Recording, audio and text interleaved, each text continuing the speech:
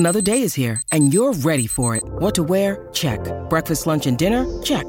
Planning for what's next and how to save for it? That's where Bank of America can help. For your financial to-dos, Bank of America has experts ready to help get you closer to your goals. Get started at one of our local financial centers or 24/7 in our mobile banking app. Find a location near you at bankofamerica.com/talktous. What would you like the power to do? Mobile banking requires downloading the app and is only available for select devices. Message and data rates may apply. Bank of America N.A., member FDIC.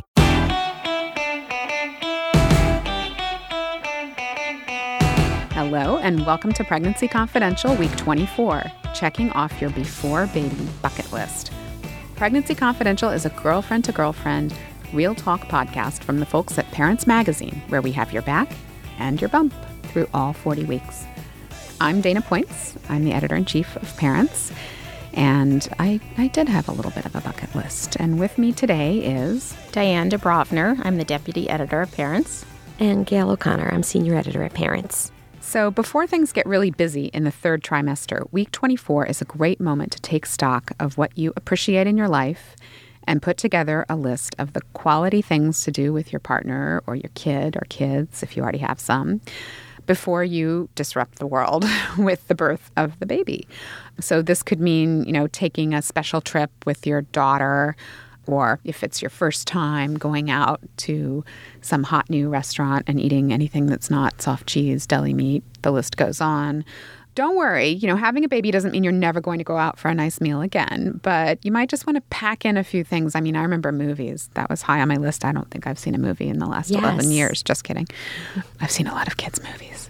But before we dig into that topic, we're going to talk about how big your baby is this week. Week 24, your baby is the size of a large submarine sandwich. It's the same size as a large butternut squash, that intimidating kind that you see at the farmer's market. Not the one with all the bumps on it, the green one? No. Or the smaller MacBook Air. A compact slow cooker. I think that's bizarre, but you probably feel a little bit like a not-so-compact slow cooker right now.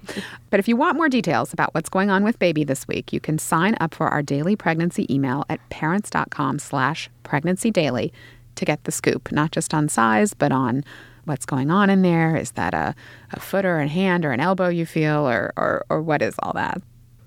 When you need mealtime inspiration, it's worth shopping Kroger, where you'll find over 30,000 mouth-watering choices that excite your inner foodie. And no matter what tasty choice you make, you'll enjoy our everyday low prices, plus extra ways to save, like digital coupons worth over $600 each week. You can also save up to $1 off per gallon at the pump with fuel points. More savings and more inspiring flavors make shopping Kroger worth it every time. Kroger, fresh for everyone. Fuel restrictions apply.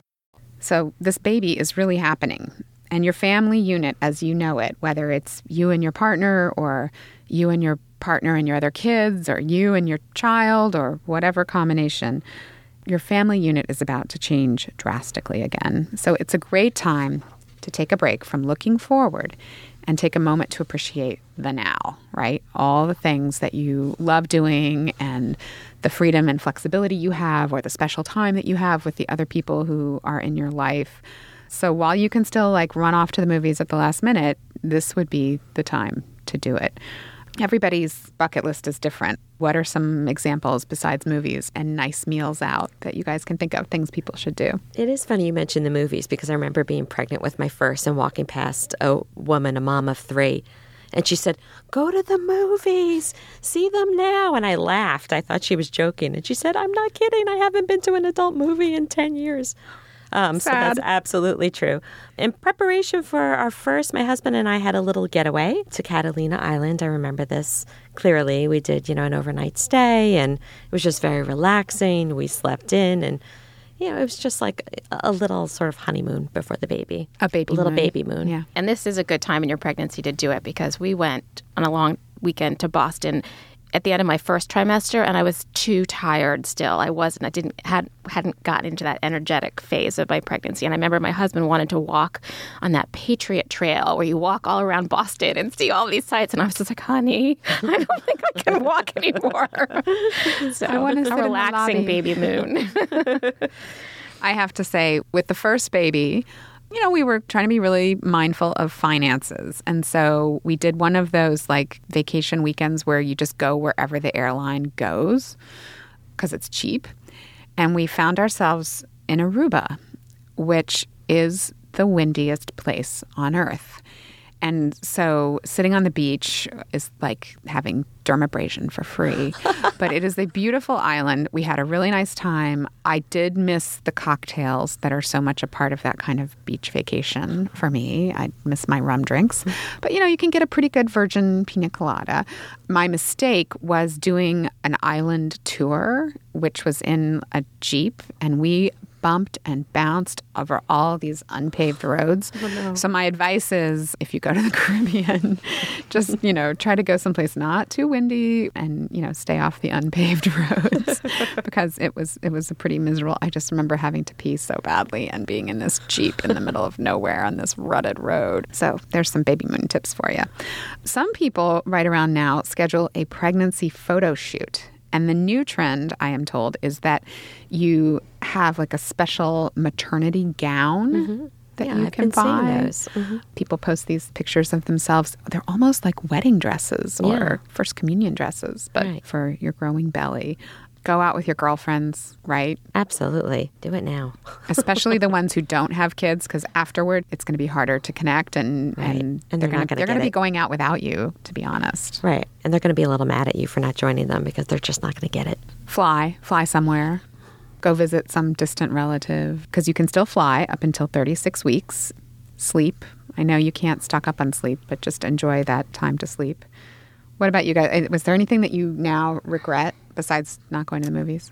I really like eating out, even if it's just the diner. So I really enjoyed having the opportunity to do that as much as I could and to just be spontaneous about, let's just call some friends we haven't seen in a while and go out and hang out. I will say the first 18 months or so of your child's life, it might be hard to even register what you're eating. There's something about, I don't know if you guys remember this, but having a baby at the table with you during a meal where you manage to get some food into your mouth, but if someone asked you later, like, what did you eat and did you enjoy it? You wouldn't be able to answer because you're completely not focused. It's the furthest thing from mindful eating. It's like mindless eating. So to go out and enjoy a nice meal and actually look at the menu and think about what you might order and then savor it and recognize the flavors that are in the dish. Little things like that. I was surprised after I had a baby how portable babies are to restaurants, though, infants. At the very beginning. At the very beginning. So, yes, at the very beginning. And then there's a long period where you're not going to be going to those nice restaurants. The food court might be more your scene with a toddler. But in the beginning, you can go out to like a Sunday night meal at 5 o'clock and not feel self-conscious having a baby who might be fussing a little. We have some quality restaurant. Pictures of the baby in the baby Bjorn with a napkin over his head because one of us was eating, and so the napkin was shielding the baby from the crumbs or the grease or whatever it was we were eating. Now, one thing that might be stopping you from going on a baby moon or doing something else that is that you're thinking a lot right now about your finances and not wanting to spend the money, but I would say if you can carve out a little chunk of cash to do it, like go on that trip, go to the nicer restaurant for a change, because once the baby's there, it's just going to become even harder to spend that money. Absolutely.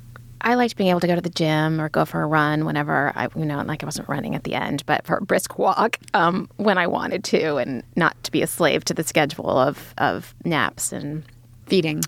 And that was nice. Yeah. So do enjoy it. I know when I had my second, I felt like there were certain things I wanted to do with my first before that second baby came along. And I remember feeling a little bit of mourning that our special time together, me and my first, was coming to an end, that it wasn't going to be just the two of us anymore. And I remember having these thoughts when we were at the playground, this is the last time I'll be taking him to the playground, just him and me. And at the time, I didn't know just how much my heart was going to open for the second baby and it would all be fine. And it's exciting to have your first child be a part of that experience too. But there were definitely things with my first that I just wanted to check off before that baby came. Like one last time at whatever, silly little place he likes to go to eat and things like that. That's sweet. So do you have a pre-baby bucket list or do you think it's dumb? Tweet us the details at Parents Magazine with the hashtag PregnancyConfidential. This week's Relax You Got This is a reality check about epidurals, or what to do if you're totally freaked out by them. An epidural is a cocktail of medication. It's the only cocktail you're going to get, probably. Delivered through a catheter inserted into your spine. That sounds dreadful, but it does provide you with continuous pain relief in the lower part of your body while allowing you to remain fully conscious. It's the most common form of pain relief in labor in the United States, and more than half of women will have an epidural during labor. It's very safe for most patients. Now, if the idea of having something injected into your spine terrifies you more than the idea of giving birth itself, you are not alone. But know that by the time you're in the throes of labor, the idea will seem a lot less intimidating. After getting one, most women say it was less uncomfortable than an IV or even one contraction. I would be one of most women because I didn't ultimately have an epidural. I waited too long to have my epidural. I was in such pain because I was induced.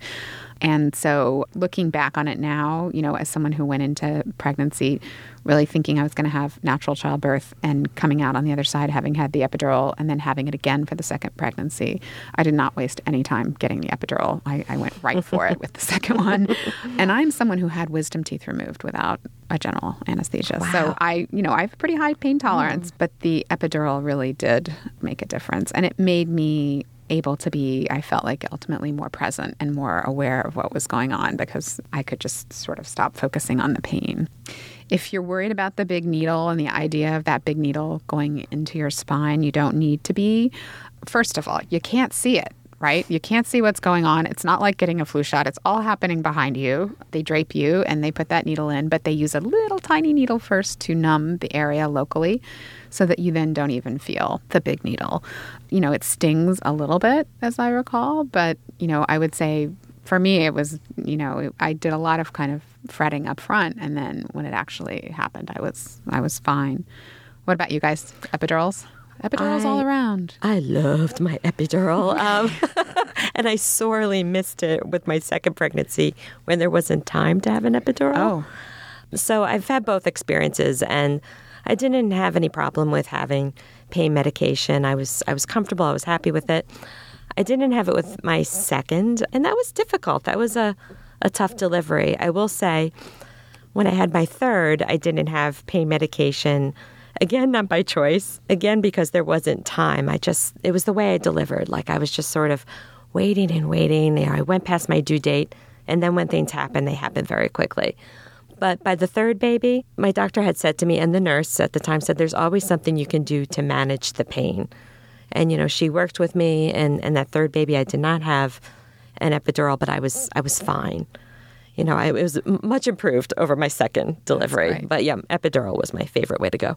I had 2 C-sections. So they call it spinal anesthesia, what they give you to numb the lower half of your body, but it really is very much like an epidural. And I was late with my first baby and I was induced, and by the time, and then the heart rate went down and I needed an emergency C-section. And so when that happened, the epidural was the least of, I was not concerned about it. And it wasn't, I don't remember it being painful at all. But Dana, you talked about getting your wisdom teeth pulled without any anesthesia, which makes me think about the dentist and the fact that there is a growing trend to use laughing gas as an alternative pain relief method to an epidural. So you should ask your doctor or midwife about that, whether that's something that's available, because I think that's kind of a cool option. If you're one of those people who wants to be able to move around and walk around, once you have the epidural, you really can't take a walk.